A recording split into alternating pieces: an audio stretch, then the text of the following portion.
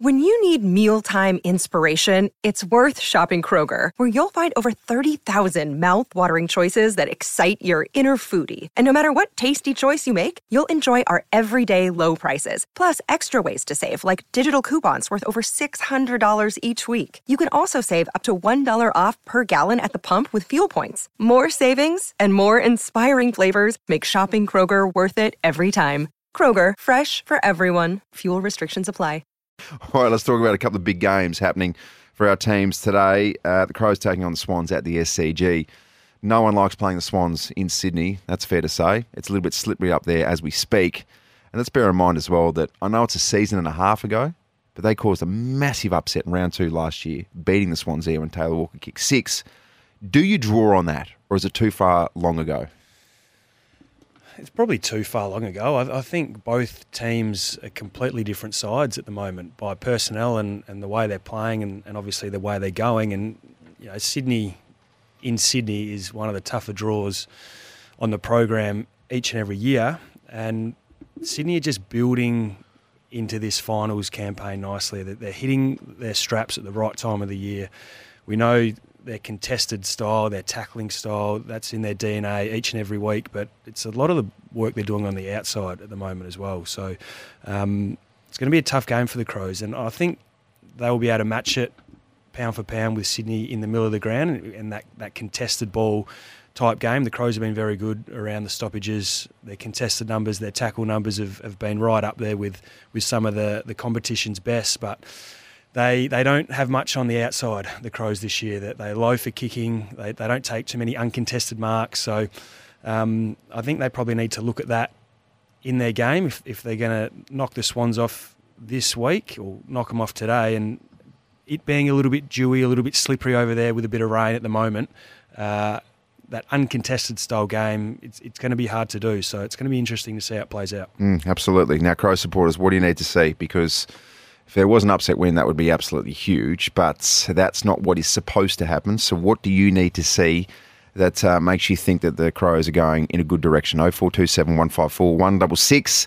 The next game, and this is absolutely season-defining, Port Adelaide hosting the Cats. Adelaide Oval, that's starting just after 4 o'clock. Terms of changes, just the one. Jed McEntee comes in. Riley Bonner might have been a little bit stiff, but he's been dropped. So what they did do was resist bringing in big tests. Britton Teakle to play his first game since breaking his collarbone. He started in such a flurry against the Swans a few weeks ago before he broke his collarbone, but they're going to persist with this combination of Jeremy Finlayson and Charlie Dixon in the ruck, which seems to be working beautifully. What you know is that the common theme now is Port Adelaide lose their hitouts, which you would expect, but they're cleaning up in the clearances. Yeah, and that's what those two bring. They bring some great follow-up and work at ground level, which a lot of the ruckmen can't provide.